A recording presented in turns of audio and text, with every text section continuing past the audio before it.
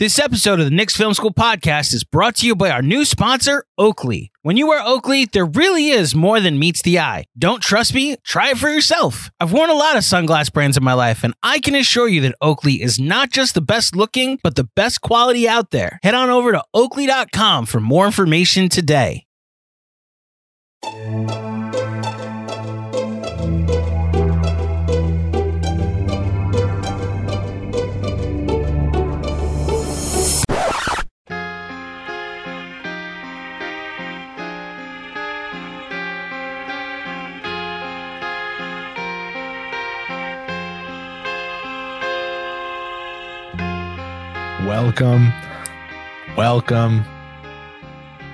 Welcome. This is D.R.E.A.M. Draft rules everything around me. You're watching it. That means I'm Chris Persianen. You are tuned in to Knicks Film School, and we are about to have a good time. Tomorrow is Thursday. Today is Wednesday, June 21st. Tomorrow, Thursday, the 22nd, the 2023 NBA draft takes place with Victor Wembanyama slated to go at number 1 overall, and a whole lot of madness starting after that from there. So welcome in. Had some trades go on. The Denver Nuggets getting 29 and 32 from the Pacers. The Nuggets now have 3 picks in this draft. Big bump up from 0. And the Clippers gave up the 30th pick to the Washington Wizards. The Boston Celtics fleeced the other 2 teams in that deal, giving up Brogdon and Gallinari and seemingly no other draft capital, and getting Kristaps Porzingis, someone who I think has the versatility to elevate them to that top level of team that they've been scratching at and getting so close to. It's a boomer bust type of move, but I don't think the bust is that big of a bust considering the rest of that team is still going to be good. So, lots of upside there for Boston. But Washington gets the 30th pick and a chance to add some cost-controlled young talent onto their roster, as well as they begin what seems to finally be a full-fledged rebuild. And so with that, there are some opportunities for the New York Knicks to trade in, especially in that value zone that Wilco identified, that 25 to 35. If you even want to say 20 would be available from Houston, maybe it is. I'm not so sure that that's going to be a price the Knicks are going to want to pay. I think Houston is fine enough with keeping that pick that it will not be worth it for the Knicks to go get it. That could age really poorly, like milk in the sun. So we've got to see. Other than that, still some opportunities to trade in. And if the Knicks do not trade in, you guys are going to have one heck of a jump on scouting reports for next year on knowing these players before they enter the league and being comfortable with your evaluations and them by the time they enter the league. Here on D.R.E.A.M and Draft Class, I'm never trying to spoon feed you how to feel about a player. I'm just rather telling you what I think about them and why in a way that hopefully is conducive to you guys making your own evaluations, which is really fun for me. So without further ado, I'm sure you guys have questions. Go to the comments, ask them. Ask away with those questions. Let them fly. And with that, we've got our first question. Drippy, what's going on? Thoughts on the Ausar Thompson to Detroit at 5 news? Yeah, the experts, the odds makers seem to agree that that's where he'll go. Oh my gosh. That means Amen will be going at 4 because there's no way Detroit. Yeah. So my guess would be Wemby, Miller, Scoot, or Wemby, Scoot, Miller, depending on who trades where for what. Because it seems like someone's going to move up for that number 2 or number 3 pick. Maybe Charlotte moves down to 3 because someone like New Orleans traded up for 2, they make it a 3-team deal and Charlotte gets Miller at 3. Maybe people call Charlotte's bluff and tell them to take Miller at 2 instead of Scoot so that they can trade and get Scoot at 3. However that plays out is going to be interesting. I still think Amen to the Rockets is it. But I did hear recently that the Rockets worked out Cam Whitmore under the radar the other day in an effort to kind of get themselves straight as they get ready to make a decision. Maybe not fully sold on Amen as a sign of that. Maybe just trying to make sure their bases are covered. Maybe trying to see what's up with Cam Whitmore's medicals, which I have heard. Yeah. So basically we'll see. I completely buy Ausar at 5 to Detroit. How do I feel about it for Detroit? There are guys that I would have gone with before Thompson, Ausar, in Cam Whitmore and Jarris Walker, assuming they're both available. But when you've got Ivy and Cade, you can swing on someone like Ausar and just try to have an insane 1-2-3 punch at your 1-2-3. That seems really fun to me. And Troy Weaver loves length and athleticism. So that all adds up. Yeah.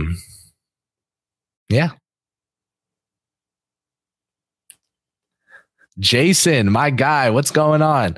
Good to see you in here. I want to thank you for always being in these dreams, always supporting. I really appreciate it.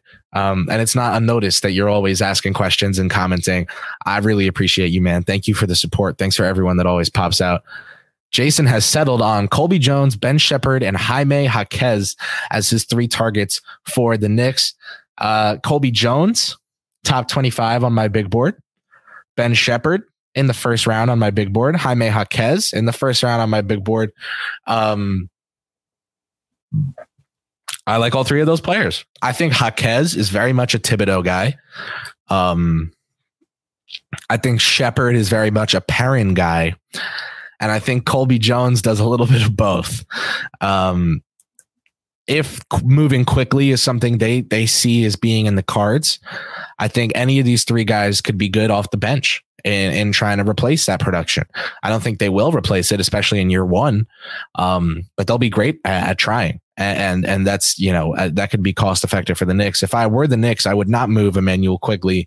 I would extend him to a 484 to a 490 even. I think a 490 would age as a good deal. So if I could sign that, I would. But say they're really sold on making a move for Levine and they can save all their draft picks if they just surrender Barrett and Quigley and just 2 protected picks from the draft night deal last year or something like that, and they sell themselves on that, then yeah, I could see them going ahead and maybe trading a Toppin for the pick that could land them someone to replace Quigley, then go get Naz Reid with the MLE to replace Toppin, play a little musical chairs, I suppose, while dumping Fournier's contract for Levine in the process. That plan, of course, as outlined previously by Jeremy Cohen, the great and venerable.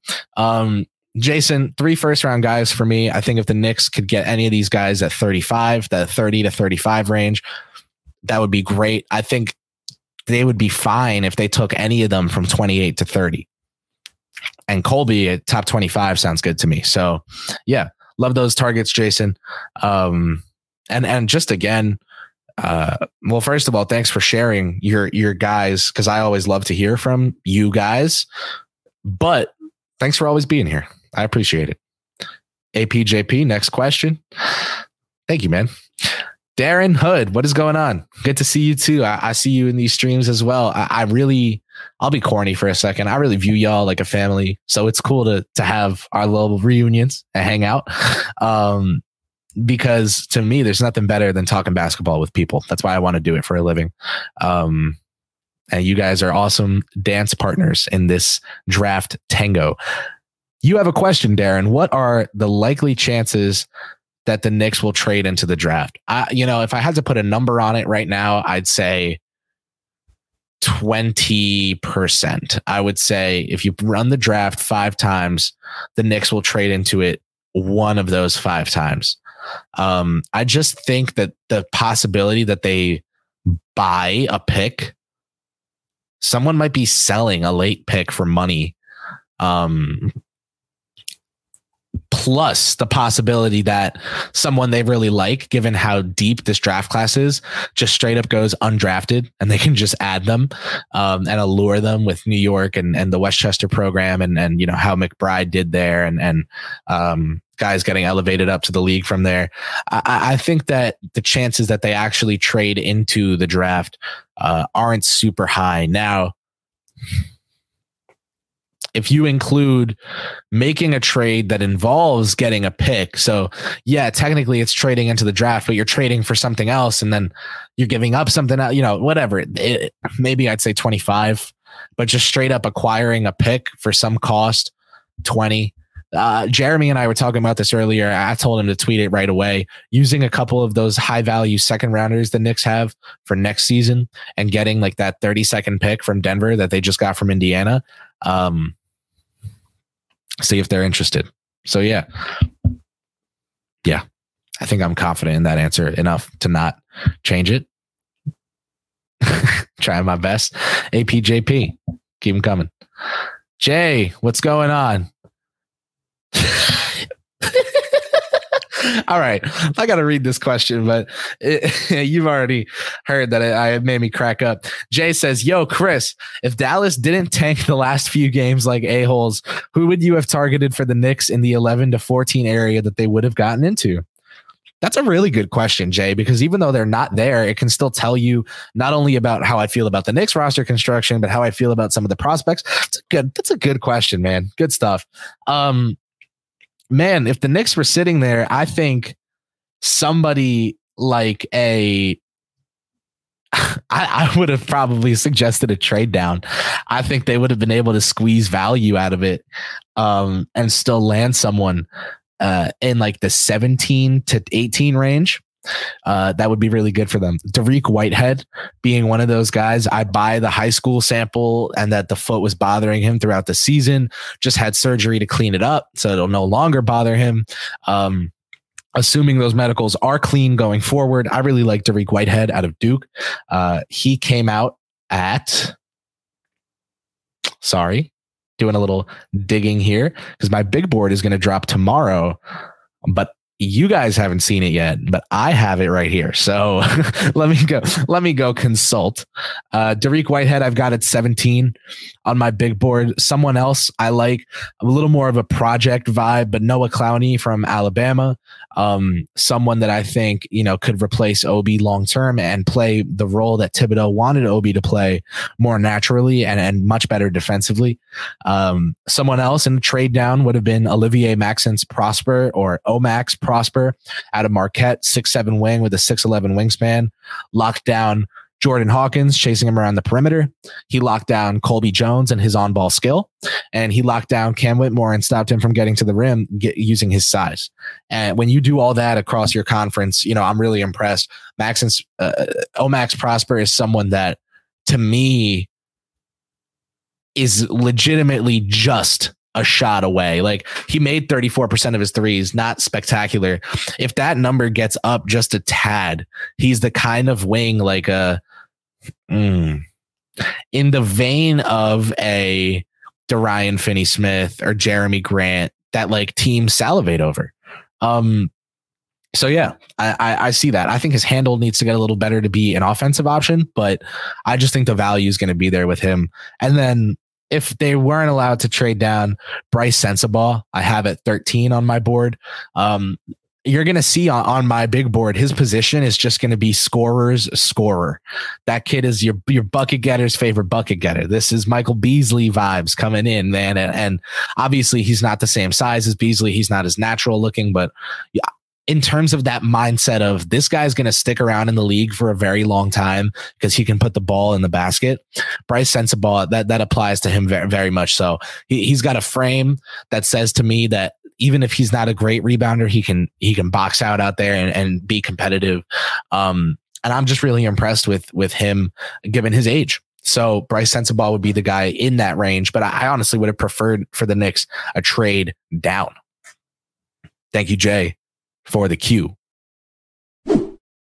For over 30 years, the law offices of Weiss and Rosenblum in New York City has been home to a team of award-winning, hard-hitting injury attorneys who have a long track record of seven-figure results. Whether you've been injured in a car accident, fall, construction accident, or other traumatic event, Weiss and Rosenblum will work tirelessly to maximize the award regardless of the severity of your injury and get you and your family the fair and just compensation you deserve. Call Weiss and Rosenblum today at 212-366-6100. Again, that's 212-366-6100 or visit weissandrosenblum.com for more information. No case is too big or too small. Personal attention to your matter is a priority. Once more, call 212-366-6100. Previous results do not guarantee future outcomes. If you think you might have a case, speak with a veteran attorney, not a rookie.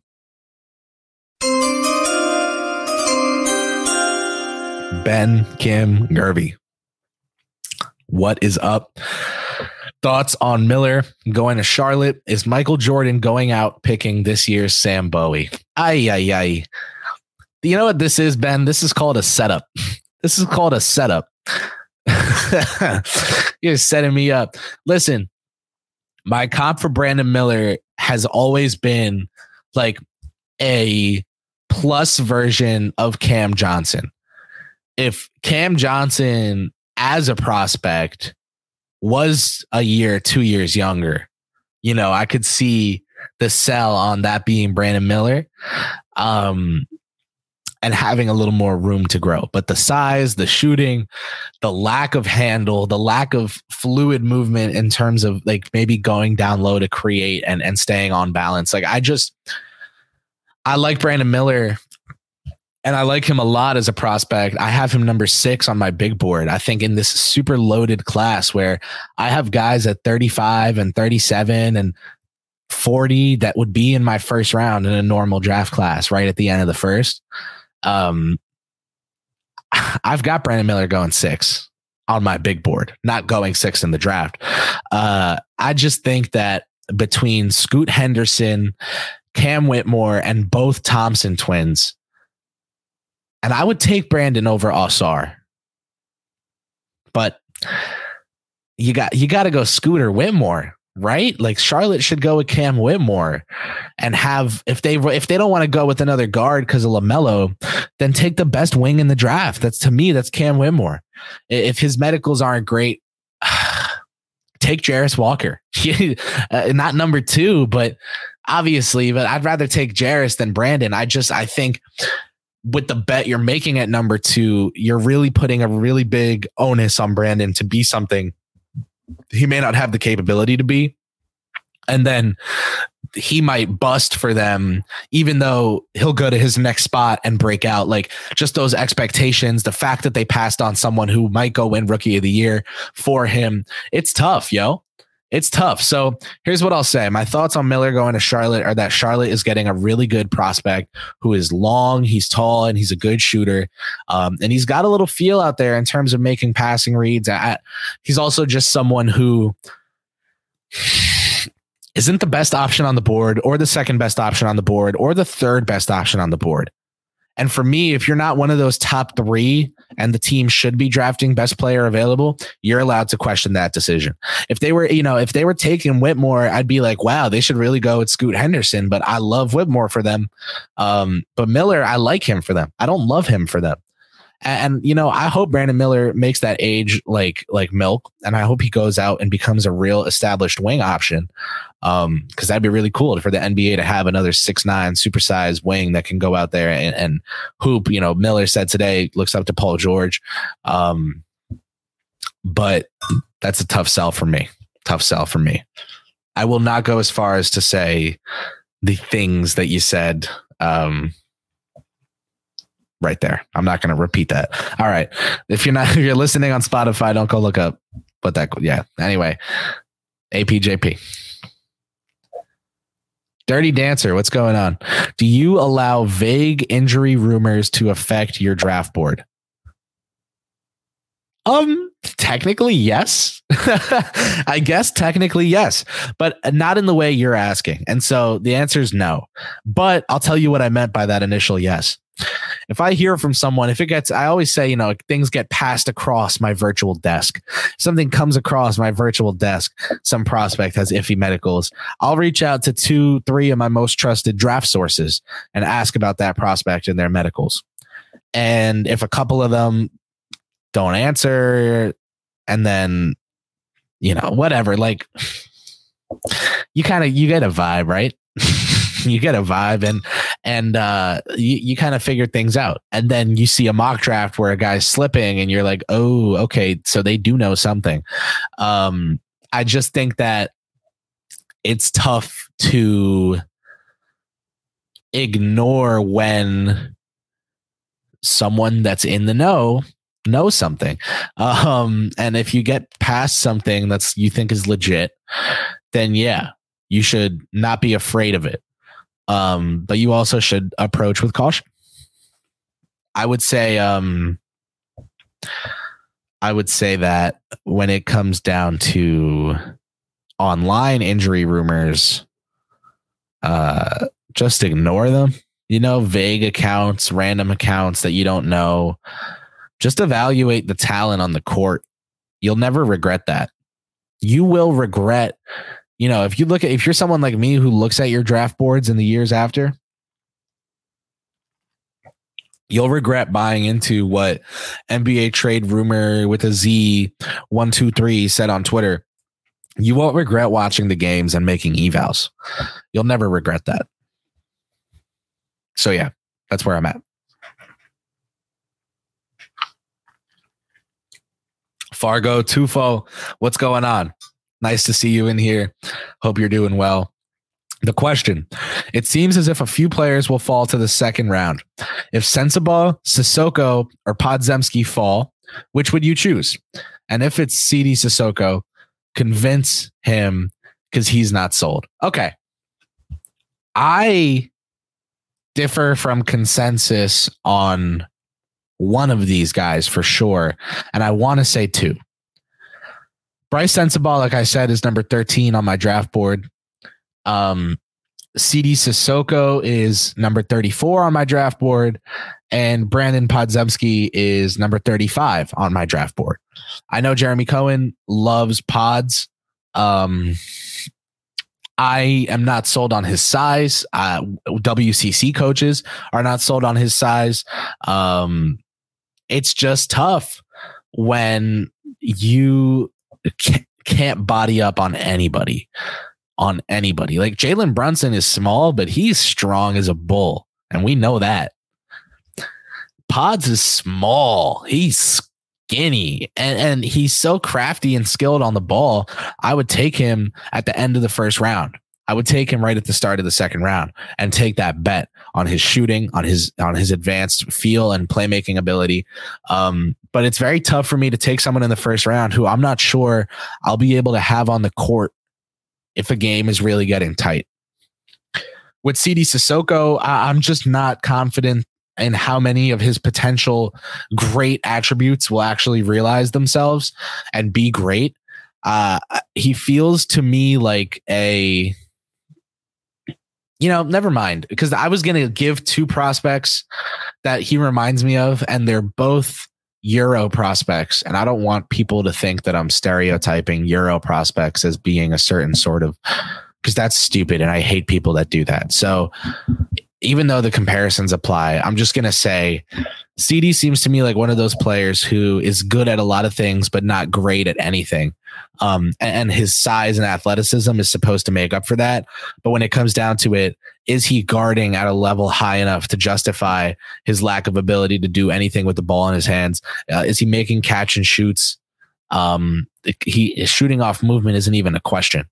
How good of a rebounder, how good of a defender remains to be seen. Can he guard up the lineup for real? I think so. Can he guard down the lineup? Now that's where I'm concerned with the smaller guards getting by him. I think they'll blow by him. I love CD's passing.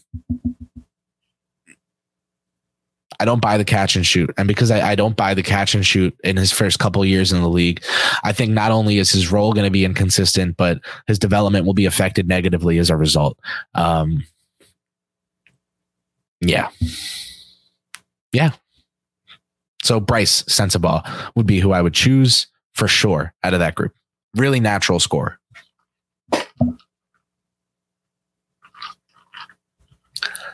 JJJ.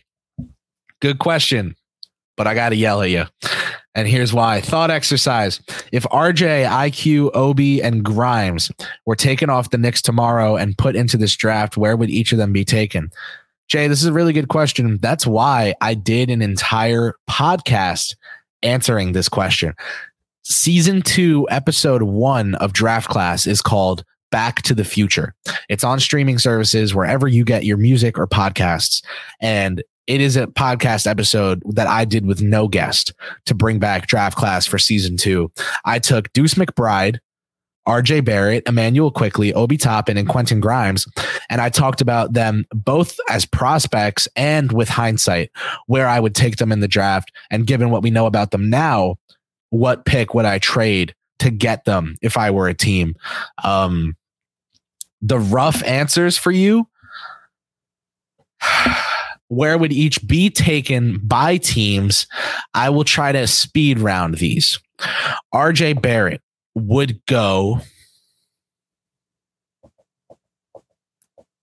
4th or 5th overall. I think it would be Wembanyama, Miller, Henderson, and then teams would be like, oh, do we go with Barrett or Amen Thompson? Do we go with the kid who was productive at Duke or the kid who was a superstar in the overtime league? I think that would be the debate. So I'll say 5. Emmanuel Quickley. Given what teams know about him now, as a prospect, he would have gone in the 40s. But given what teams know about him now, he would go in the top 10 at 9 or 10. Just based off of what I've heard other teams think about him after this past season, playoff warts included. Obi Toppin, given what teams know about him now, would be actually lower than he would have gone as a prospect. Same with RJ. I answered RJ as a prospect. You wanted the answer for now. The answer for now would be like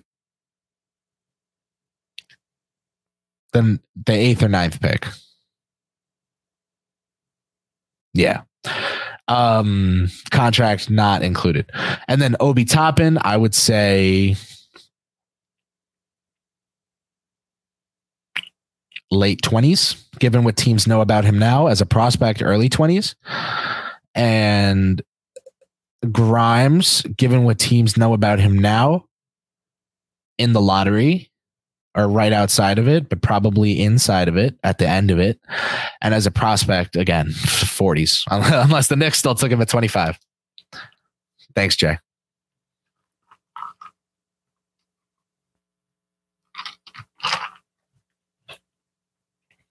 Lumbar, what are the chances that the Knicks go after Jordan Walsh?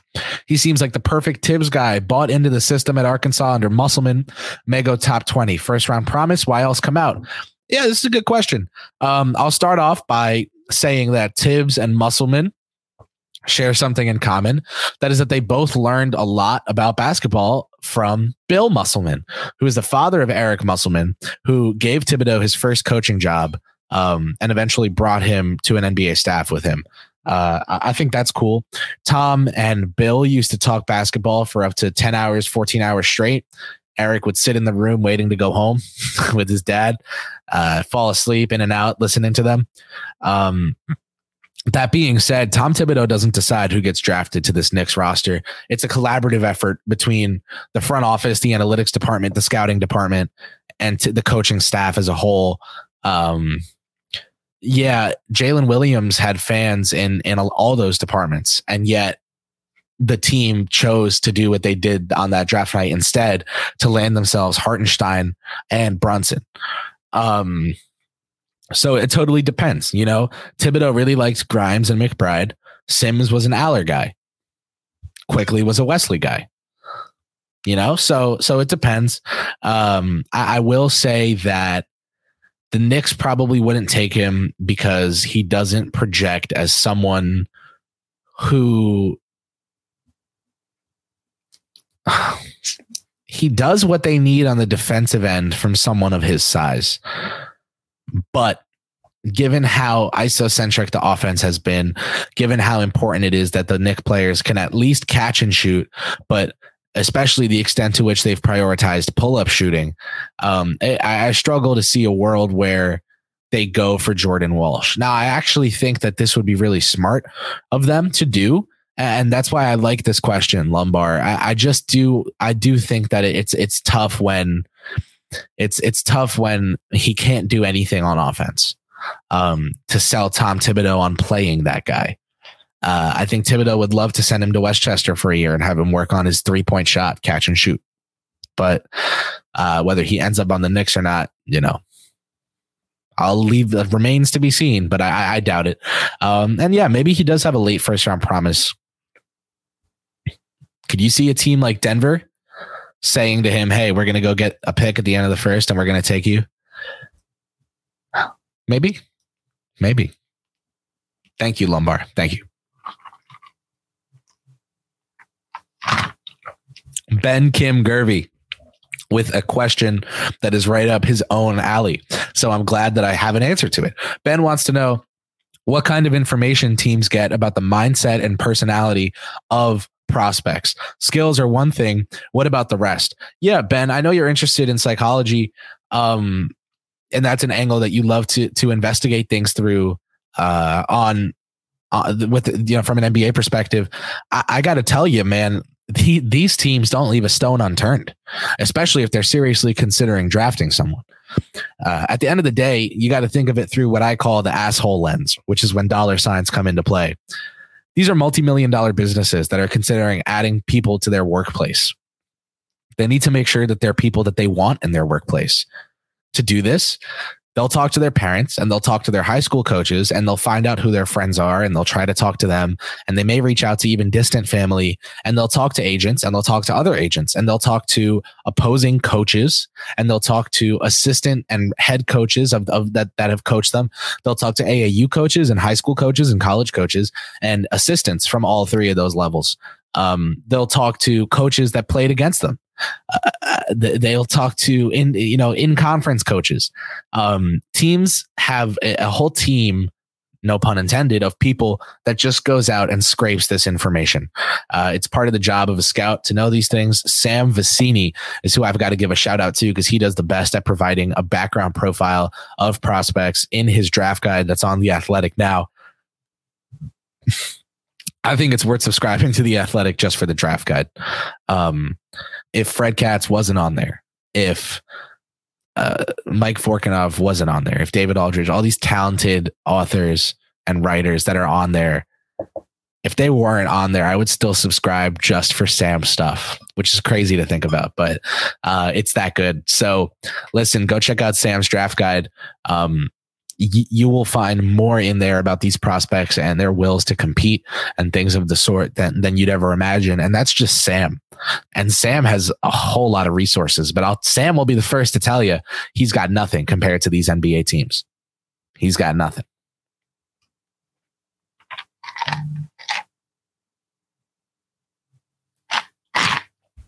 Brad Worksman with the Q. What's up, Brad? Thanks for joining and thanks for the question. If the Knicks get into the draft, do I think that taking a Tibbs guy is short-sighted versus taking the best available player? Or do you take a Tibbs guy because he may actually play? So I'm going to try to translate this question a little bit. It sounds like you're asking about win now versus long-term, but best available player, you're not specifying that the player has to be a project. And so here's how I'll put it. Tibbs players are something that you figure out from your evaluation of a player if they're a Tibbs player or not. It's not something where you go into a list of players going, oh, who are the Tibbs guys, and pick them out. You got to really think, does this guy love basketball? Does he love trying to get better? Does he love the late night workouts when the lights go off? Does he love the game? Does he love film? Does he love rebounding? Does he love extending possessions for his teammates? Does he love blocking shots? Does he love getting steals? Does he love sneaking by with the foul and getting away with it and getting the steal? Does he love offensive rebounds? Does he love 2-9ing in the paint? Does he love the technicality and the skill and the finesse that come with that? Does he love shooting? Does he love missing? Does he love missing because it teaches him that he needs to be better? You want psychos, man. And I always say it here on Draft Class. We want psychos. We want insane people. And I mean that in the most loving way. As an insane person myself, we won't get into my prescriptions. They are existent and plentiful. But as an listen, you need someone that's passionate and driven to no wit's end. And that kind of player, someone like Josh Hart, who on the court will look at his own teammate Mitchell Robinson and go, you get offensive rebounds, you get second chances. I get rebounds that break teams. My rebounds break teams. It's like he's like Rabbit out there. Like he's got to let someone know that he just broke their soul with that offensive rebound, that he broke them. Like, that's the sickness that I am in love with, that I'll always be sold on guys that are that passionate. I want you on my program. I want you representing my team. I want you wearing my colors, my threads, my jersey, if you're that way about the game. And to be honest, that's a Tibbs guy. Tibbs is someone who doesn't want to take the flyer on the talent who won't buy in. He wants the non-talent who will buy in, because his mindset is he'll make that guy into something. And if you can find those characteristics of a player in someone that is talented and the best player available, then you found a Tibbs player and you found a perfect match. Tibbs will always tell you he has a bias towards good players, because he consider all these things that he likes about players. He thinks that's what makes players good. You know, it's a cycle, right? It's his own evaluation cycling in on itself. But, for example, G.G. Jackson might be the most talented player available if the Knicks trade in, but is he the best player available considering the doubts that teams have about the extent to which he'll chase his ceiling? He'll reach it. You know, maybe that's not the best player available. Maybe the better player is someone who projects to grow quicker and faster on the court because they want to, because they're addicted to getting better. You know, someone who can't even finish a loss without just thinking about changing into sweats and getting back out there on the court and shooting around. That's a Tibbs guy. So that's the way I see it. I think you take a Tibbs guy because that's what this team is built around. That's what the identity is. But a Tibbs guy can be the best player on the board. Those two aren't mutually exclusive. Thank you, Brad.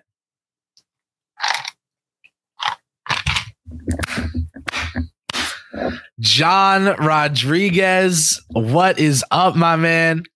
We got a super chat coming in. John says, "Hi, Chris. Thanks for all the great draft coverage." John, thank you, man. Like, I've been up until 5 a.m. every night this week. Can y'all tell I'm delirious this stream today? Can you guys tell I haven't slept all week? I've been up until 5 a.m., waking up at 9 a.m. every day, 4 or 5 hours of sleep every day, grinding my big board because I care. I want it to be the best for y'all. I'm addicted to this stuff. So I appreciate you. I appreciate your support. I appreciate you being willing to come and hang out and check out the shows. And I just thank you, man. Thank you. He says, "Here's my contribution to your bacon, egg, and cheese fund." Yes, sir. That's getting used on a bacon, egg, and cheese on a roll, man. Hot sauce, salt, pepper, ketchup. Oh my God. Coming soon to theaters near you. Movie. Let's go, man. Thank you. I appreciate it. You guys are the best. John, thank you, man. Thank you. Thank you. I've seen you in these streams. I've seen you asking questions. I appreciate your guys' support so much. I'm so proud to call y'all my family. Thank you. Thank you. Thank you. Darren Hood. Chris, what are your thoughts on these issues concerning Obi? All right, we could do this. We could do this dance. Here are my thoughts. Number one, the New York Knicks have an issue. If video and audio from within their locker room after a playoff game is making it to the internet, someone needs to be fired. Someone needs to not be allowed back in that locker room. That's beyond breaking trust. That's espionage. If I'm in charge of the New York Knicks, I'm having a tech team break down the resolution of the screenshot to see what phone camera it came from. And I'm going through my staff and I'm checking burner phones and everything. I'm seeing what phone you got. You got the iPhone 13 Pro Max? Oh, shit. Termination. I mean, listen, man, you got a problem if that is happening. So that's my first thought. My second thought, I had a tweet earlier today, and I'm going to read it right now because people misunderstood it. And I thought it was really simple. So let's talk about it. I said there's a lot of talk on Knicks Twitter today. Everybody wants to be TMZ. Guess people are bored. If you followed me, I've said for years that NBA coverage is becoming less and less about X's and O's and more about what they have for breakfast and what bag they're buying at the mall and what kicks they got on and just not the game, right? And I follow players. I want to see their personal brands be built. I don't need Stephen A. Smith to build them for them. Okay, so that's where I'm at. I want to talk basketball. And when people are spending the day before the NBA draft, talking about something like they're sitting around in the TMZ HQ, y'all not at work? Like, really? God, geez, go do something. I said nobody who has ever been in or around a locker room at any level of competition sees an argument between player and coach as any sort of legitimate issue.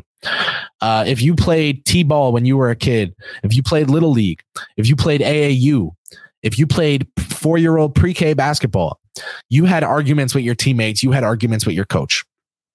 Now, especially if you played in middle school, I guarantee you had arguments with your teammates and you had arguments with your coach. I'll put my mortgage on the line that you had arguments with your coach in high school. And if you played at the collegiate level, which I never had a chance to because I'm scrawny and I can't shoot, you have had arguments with your coach. Did those arguments lead to you transferring? 99% of them did not. I mean, so many arguments between player and coach happen every single day, especially every single loss. Talk about a playoff loss. Yeah, an argument's going to happen. If you know how sports work, you know that passion is up and tensions flare and that tempers rise and that those things are going to happen. If you follow the New York Knicks, you know that Obi Toppin has not publicly made any of these concerns a thing. So what I don't get there, if someone has an issue, I don't get what it is. And if someone's issue is that Obi shouldn't be speaking his mind, like,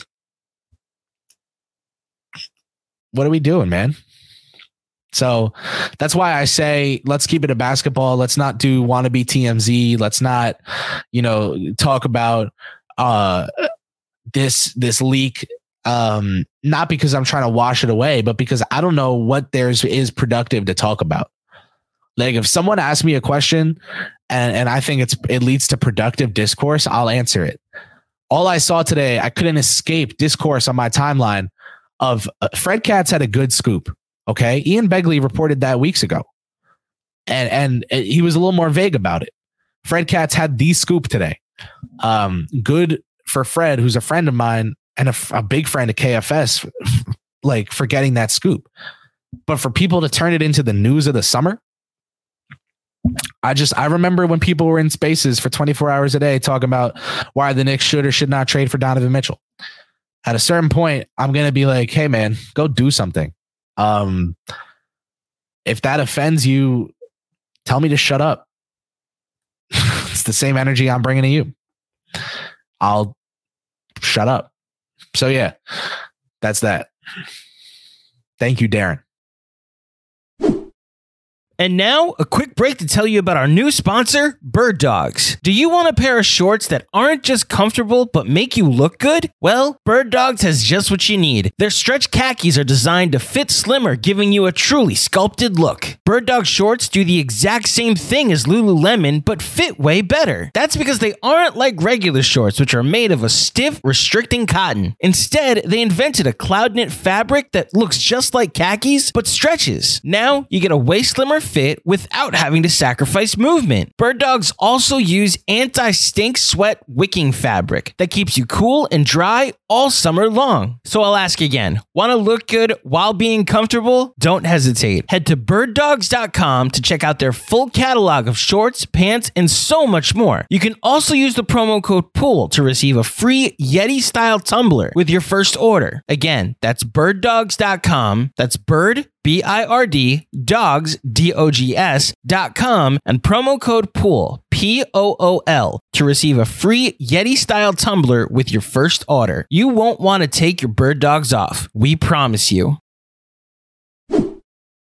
What's up, Knicks fans? Super excited to announce our new sponsor, Oakley. Express your style and build a look that's made just for you. Oakley's changing the game, and it's time to discover a whole new world of possibilities. Do you run, golf, train, or just want to look like your favorite athlete? Then you need to get yourself a pair of Oakleys today. Suited for everyday eyewear with frames and lenses allowing for an extension of self and an expression of your personality, with Oakley, there's more than meets the eye. Here at Knicks Film School, our motto is look good, play good, and that's why Oakley is the perfect partner for us. Not a one of us leaves the house in the morning without our Oakleys. And listen up, because it's officially almost summer, which means you need to upgrade your sunglass game now. Check out Oakley.com to get yourself a pair today. Also, did you know that Oakley even offers prism lens technology? Now I know what you're thinking. GMAC, what the hell is that? Well, it's a technology solely used by Oakley and available for everyday settings as well. Want to know more? Head on over to Oakley.com and check it out for yourself. And while you're there, get yourself a pair of everyday glasses. That'll be sure to change your look for the better. When you wear Oakley, there really is more than meets the eye. Don't trust me? Try it for yourself. I've worn a lot of sunglass brands in my life, and I can assure you that Oakley is not only the best looking, but the best quality out there. Head on over to Oakley.com for more information today.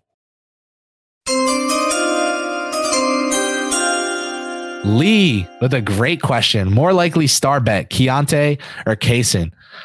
Now, Lee, I've got these guys real close on my big board. I'm gonna bring that up for you right now.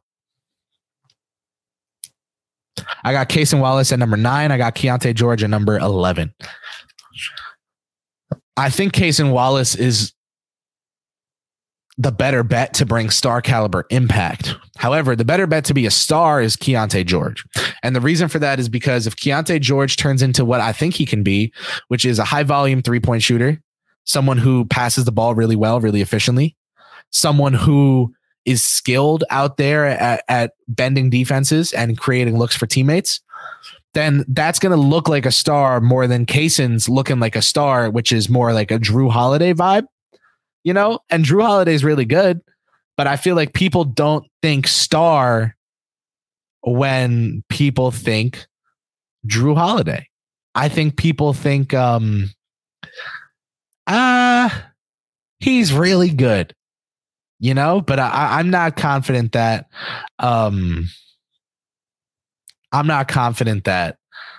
Keontae George will be a star, nor am I confident that Kaysen Wallace will be a star. If I were confident that either of those guys would be a star, I would have them in my top 5. I think they're both decent bets to bring star caliber impact, and I'd give Kaysen the edge because of what he brings on the defensive end of the court. Yeah, Keontae's a dynamo offensively, but Kaysen's good offensively and elite defensively. I'll take good plus elite over great plus 0. So it's tough. But Keontae is going to be the type of good where like the defense gets hidden, in my opinion, and it just doesn't matter. I got to go Kaysen Wallace, though, because of what he brings on both ends of the court. Thank you for the question. And wow, your profile photo is funny. That's funny. Jacob Slavitt, my man, what's going on? Hey, Chris, who from this draft class do you think would be the perfect Tibbs guy? And what percentage would you put on trading into a top 25 pick? Jacob, Thank you so much for the super chat. Thank you for the questions. Thank you for being here. Thank you for supporting. You are one of the members of this family that means a lot to me. And I sound cheesy and corny and gross, but that's where I'm at with y'all. I feel like I could be gross. Like, you guys know me. I could be sappy a little bit. Like, I really do appreciate y'all. And I hope you know that. So thanks for the super chat, and thanks for the support in general, super chat or not. From this draft class, the perfect Tibbs guy. You know, I feel like this is a tough question because the best Tibbs guy would probably be Jarris Walker. I think he'll do a lot of the things defensively that Tibbs would love. But then offensively, I think he would annoy Tibbs a little bit. Tibbs would want him to get to the rack more. So I'm going to go with Cason Wallace would be a perfect Tibbs guy. And I'm going to go with Olivier Maxence Prosper, another one, someone who just knows his role, wants to exceed and excel in it. But to me, the quintessential Tibbs guy is Jaime Jaquez Jr. He's not a superstar. He's never going to be a superstar in the NBA. Oh my God, is he going to be good? And oh my God, is he going to be fun? He can go get a bucket. He understands team defense. He understands defensive schemes. Coached by Mick Cronin. Like, just such a freaking Tibbs guy. Jaime Jaquez ushered in the Mick Cronin era at UCLA and helped make it what it is and what it has been. Jaime Jaquez Jr., currently number 27 on my big board. I'm going to make my big board really tiny, show you guys on the screen. There's your hint. There's, if you can read, good luck trying to read any of that, but that's where we're at. We got 58 players ranked for 58 picks. And I'm going to go with Jaime Jaquez Jr. as the perfect Tibbs guy. Now, as for the percentage the Knicks trade into a top 25 pick, I'm going to go with 10%. I'm going to go with 10%, maybe even 8. I think if the Knicks get a pick, it will be at the very end of the first round, whether it's pick 28 or 29, or then maybe they get pick 30 from Washington or 32 from Denver. Like, I can see the pick being after 25 more likely than if it's 25 or before. So I'm going to go with like a 7.5% chance that they trade into a top 25 pick. Remember, Jacob, this front office loves value, and in such a deep draft class, you can probably get someone at 35 that's just as good, if not better, as the guys going at 25. And so the Knicks are going to know that, and the Knicks are not going to pay up to get to 20 when someone might fall to 26 who's just as good, So that's where I'm at. Thank you. Thank you. Thank you. JV, what's up, man? Good to see you in here as well. Got my guys coming out to support. I appreciate y'all. JV says, "Sub brother, I want to know your thoughts on Kobe Brown and Justin Mutz as fits for New York. I think they'd be great fits on great value in the draft." Yeah, Mutz, Virginia Tech, could probably grab him undrafted. Got to keep it a bean with you. I think you could get him undrafted. So that's great value. I got no questions. I like him at that context, at that value. Make that happen. I don't think Mutz is someone I'd spend a draft pick on, just because there are so many other players I like in this class. For example, let me get deep down there. A Jalen Slauson, a Chris Livingston, a Seth Lundy, Amari Bailey, Julian Phillips, Jalen Wilson. These are guys. Jalen Wilson really, I think, would be like my pick over Justin Mutz if you wanted that blend of player or skill set rather. But Kobe Brown, man, this is a good name you brought up. I've got him at 32 on my big board, and I've got him just, you want to know my thoughts on Kobe Brown are? If he loses 10 pounds, I'm going to regret not having him in the first round. If Kobe Brown loses 10 pounds, gets down to like 240, 245, 10, 15 pounds, and maintains his strength, well, by building up the muscle, but by getting faster on his feet, I'm going to regret not having had him in the first round. The fact that needs to happen for me to consider having him, that's why he's right outside. Okay. But there are guys I have above Kobe Brown, like Max Lewis and Ben Shepherd and Marcus Sasser and Rayon Rupert, who don't need to lose 10 pounds. They just have aspects of their game that need to grow the same way Kobe Brown does. So that knocked him down a little bit. I'm not going to lie, but I could see myself having put Kobe at 28 or 29 or 30. I just have him at 32 because of what I said, but I really like him. And I think he'd be a great fit for New York as an Obi Toppin replacement if the team decides to go in a different direction. I think that he's really skilled. I think he's really skilled, and I think that he's just someone who could grow under Thibodeau. APJP, next up. Judah Benchar. If a Jordan Hawkins falls to something like 20, would the Knicks try to trade in that high? He checks every parent box and is in need. I know it would be a crazy long shot. So I have Jordan Hawkins at 25 on my latest big board, but I actually wouldn't hate the Knicks selecting him at 20 or 21 or something like that. If they did trade in, the price would have to be right, especially if it were for Hawkins, who I don't think presents much upside as an on-ball creator. However, Hawkins is the kind of guy that just sticks in the NBA because of his uncanny ability to shoot. He's so damn good with the ball in his hands when it's just going towards the rim. And, you know, despite the fact that I don't see him as a playmaker and I don't see him as a defender and I don't see him as a rebounder, he's such a good shooter that it makes up for the lack of in-between scoring game. And you know what? He has the ability, I think, to get his game in a way where there's an in-between scoring game. And I'm not trying to say that he needs to like improve his handle drastically and change his game. I think he just needs to repurpose some of his movements, make them a little more efficient, not hunt getting up for the shot as much, be more comfortable getting inside, taking a floater. Once he's more comfortable driving inside, taking a floater runner or pushing the rim and creating contact down there, then teams will close out harder. Or they'll close out less hard, on his drives, which will result him being able to just pull up and shoot from three. So, you know, that's his thing. I could totally see the Knicks loving him. I agree about the Perrin part. But here's my other thing with Jordan Hawkins. I think someone like Ben Shepherd, who's like the same height and has a similar skill set and used to be a combo guard. So maybe he's worse defensively and a worse athlete. Yes, but he's a better passer and he has a better feel for the game. Is he available 10 spots later in the second round? Is he available at the end of the first? Might be better value for the Knicks. Judah, that's a great question. Thank you.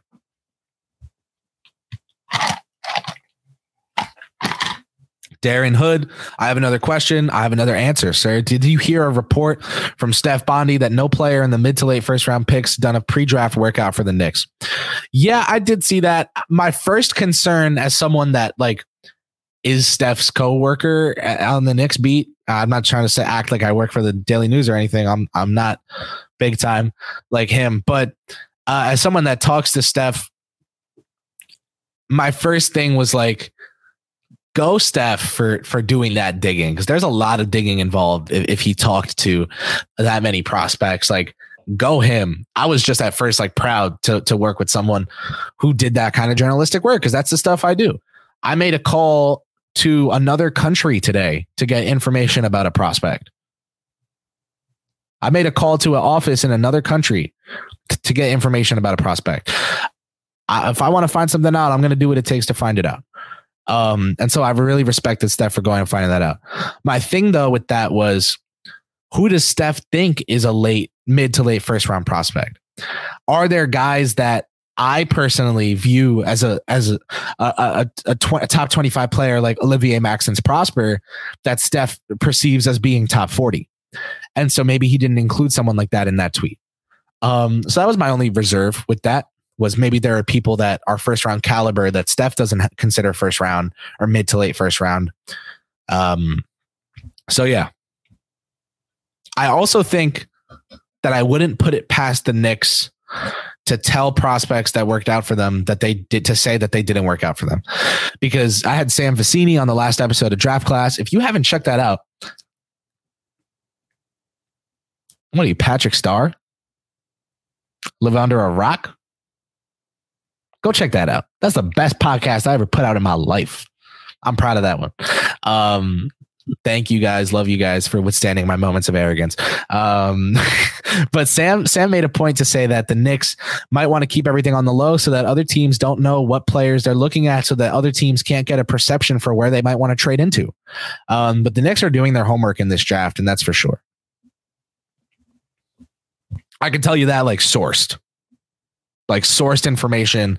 I can tell you factually the Knicks are doing their homework in this draft, up and down the draft, and have been for months, up to the top, the very top. They know they're never going to be there. They've done the homework. Why? So they're prepared. That's how they operate. I can tell you firsthand. I know it. APJP. Okay, I'm going to read this person's name because they super chatted, but got me. Damn it, man. You got me. Your mother with the super chat wants to know if Obi's replacement is more likely from the draft or free agency. I know I'm 21, but I feel like 12 because this is making me chuckle. Thanks, your mother. I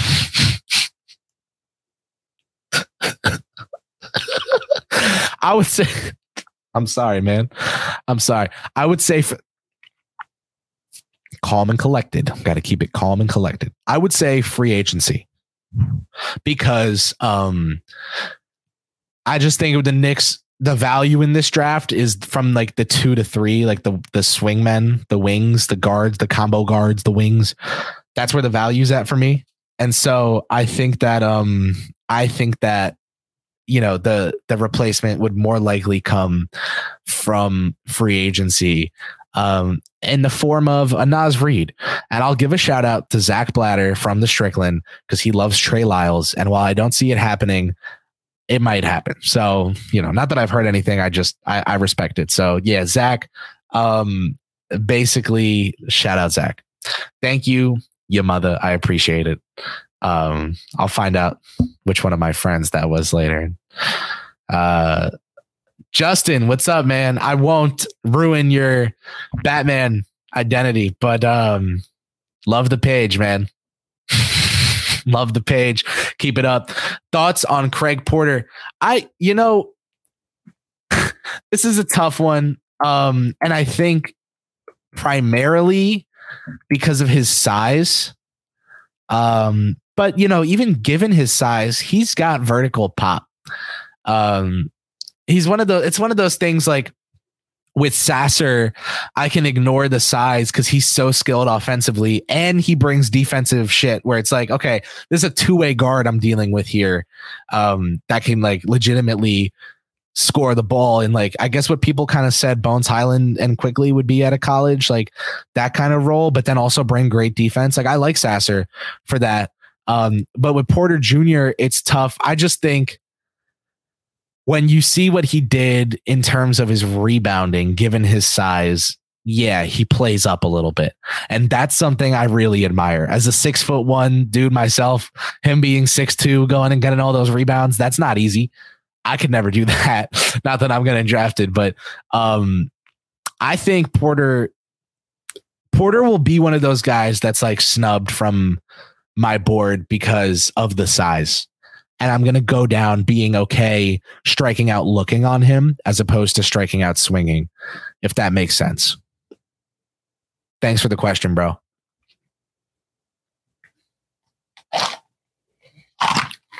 Jordan, what's going on? 3-pronged question. Let's do it. How likely do I think the Knicks are to trade into this draft? I'm going to go 18.2%.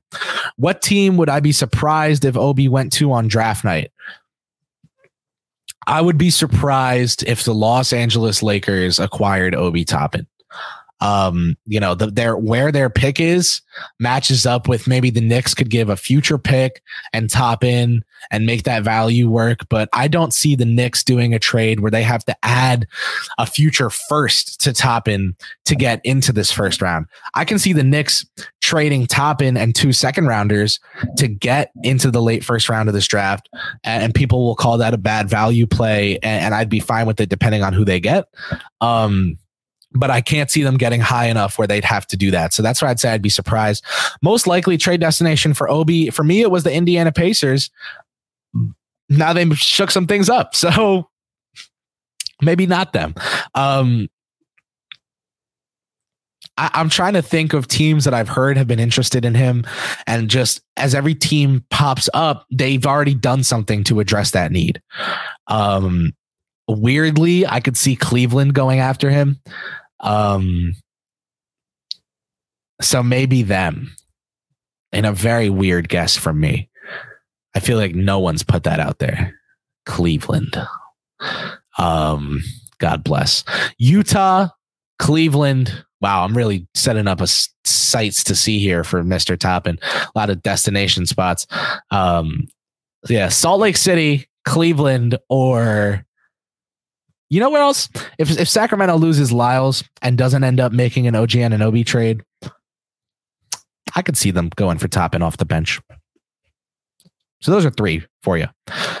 Any more questions, APJP? I know we're past the hour, but it's the day before the draft. I'm trying to answer these all. Judah, what's going on? Hey, Chris, sorry to ask another question. Don't be sorry. Don't be silly, man. I love answering you guys' questions. You are making my day by asking another question and by being so nice to think that you couldn't ask another question. You're too kind, Judah. Thank you. Thank you. Don't worry. I got you. If I had to wager my life on one guy the Knicks trade in for, who would it be? Assuming that I get to keep my life, if I get to keep my life, if they don't trade in at all, but if they did trade in, it had to be for this specific person. I would say, this is tough. I'm going to go with a non-orthodox pick. I'm going to go with Ben Shepherd from Belmont. I've got him in my first round, just barely. He shot 40.5% on catch and shoot looks last season. He shot 49.1% on unguarded catch and shoot looks last season. And he shot 40.5% coming off of screens. In those scenarios, he scored 1.22 points per possession, which is really impressive. So I'm going to go with Ben Shepherd here. And yeah, that's an unorthodox pick. And I understand that, but I'm comfortable with that because I don't think they trade into the late first or second unless there's real value for someone like that. In which case, maybe they get him at 40 or 38 or wherever they can sneak into. I'm going to go with Ben Shepherd out of Belmont. APJP, any more? Let's go. What would deem an excellent draft night for the Knicks? One that's realistic, one that's semi-realistic. Jordan, thank you for the question, man. One that's realistic. Trading Obi Toppin to the Utah Jazz for the 28th pick and using it to select Olivier Maxence Prosper or Colby Jones or Ben Shepherd. Semi-realistic. Let's go with Jeremy Cohen's plan. Making a draft night trade with the Chicago Bulls where you're able to turn Toppin as well as Fournier. And then by adding in RJ Barrett for like the salary, pretty much, shout out John, basically allows you to land Zach LaVine and a late first rounder. That's Jeremy's trade scenario.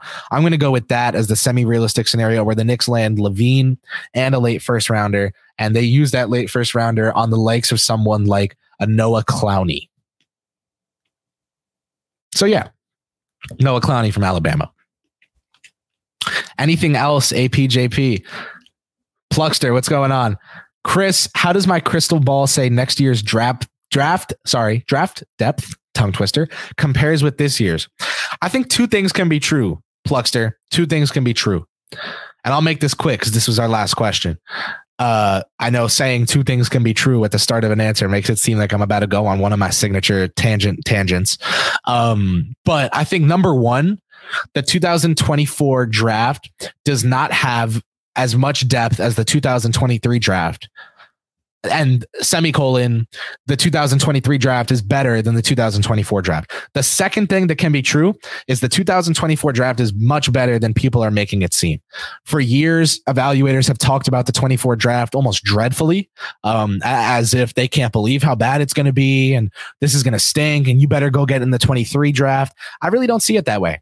I think so many players saw this 23 draft as a powerhouse and said, screw it.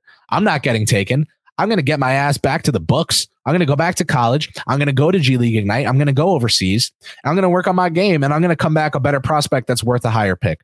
You want to look at Donovan Clingan as an example of one of those guys. You want to look at so many players across NCAA basketball that did this. Hunter Dickinson, a lot of players, Zach Edey, a lot of players that could have gotten drafted in the late second round to the early second round that went back and now are in, have potential to be first round picks just because we'll see how much better they get.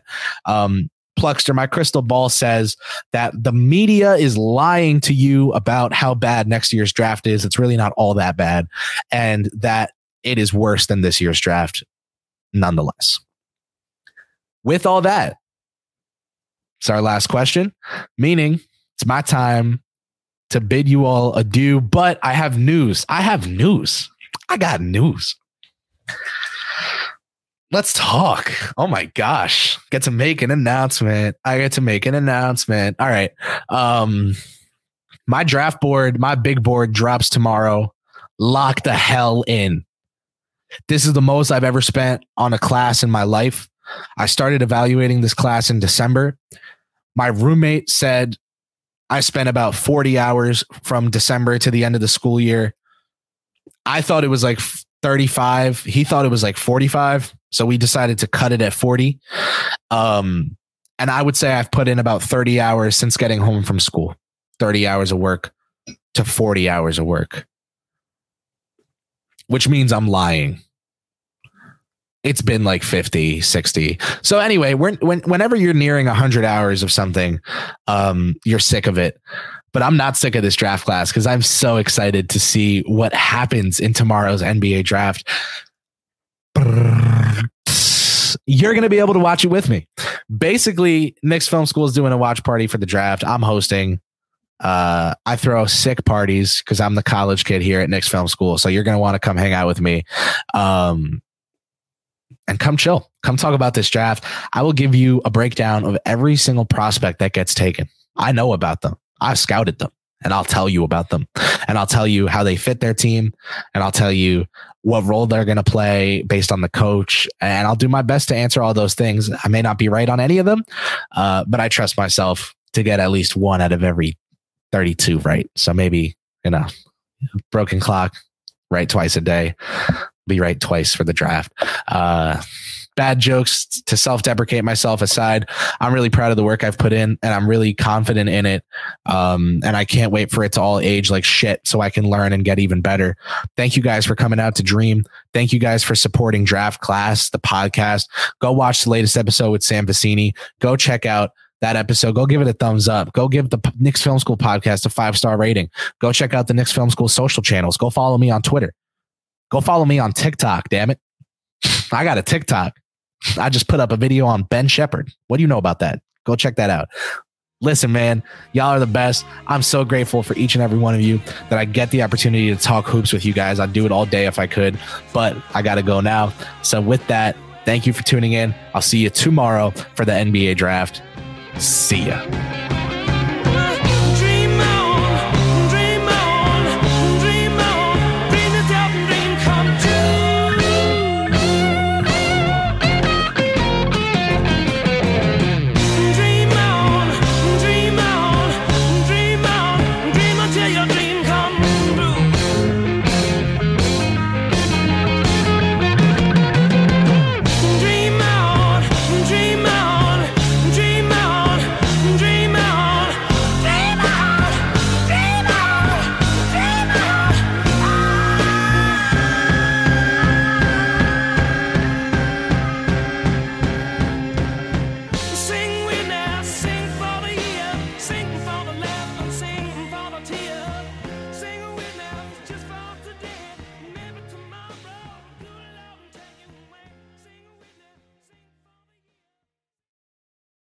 Everyone is talking about magnesium. It's all you hear about. But why? What do we know about magnesium?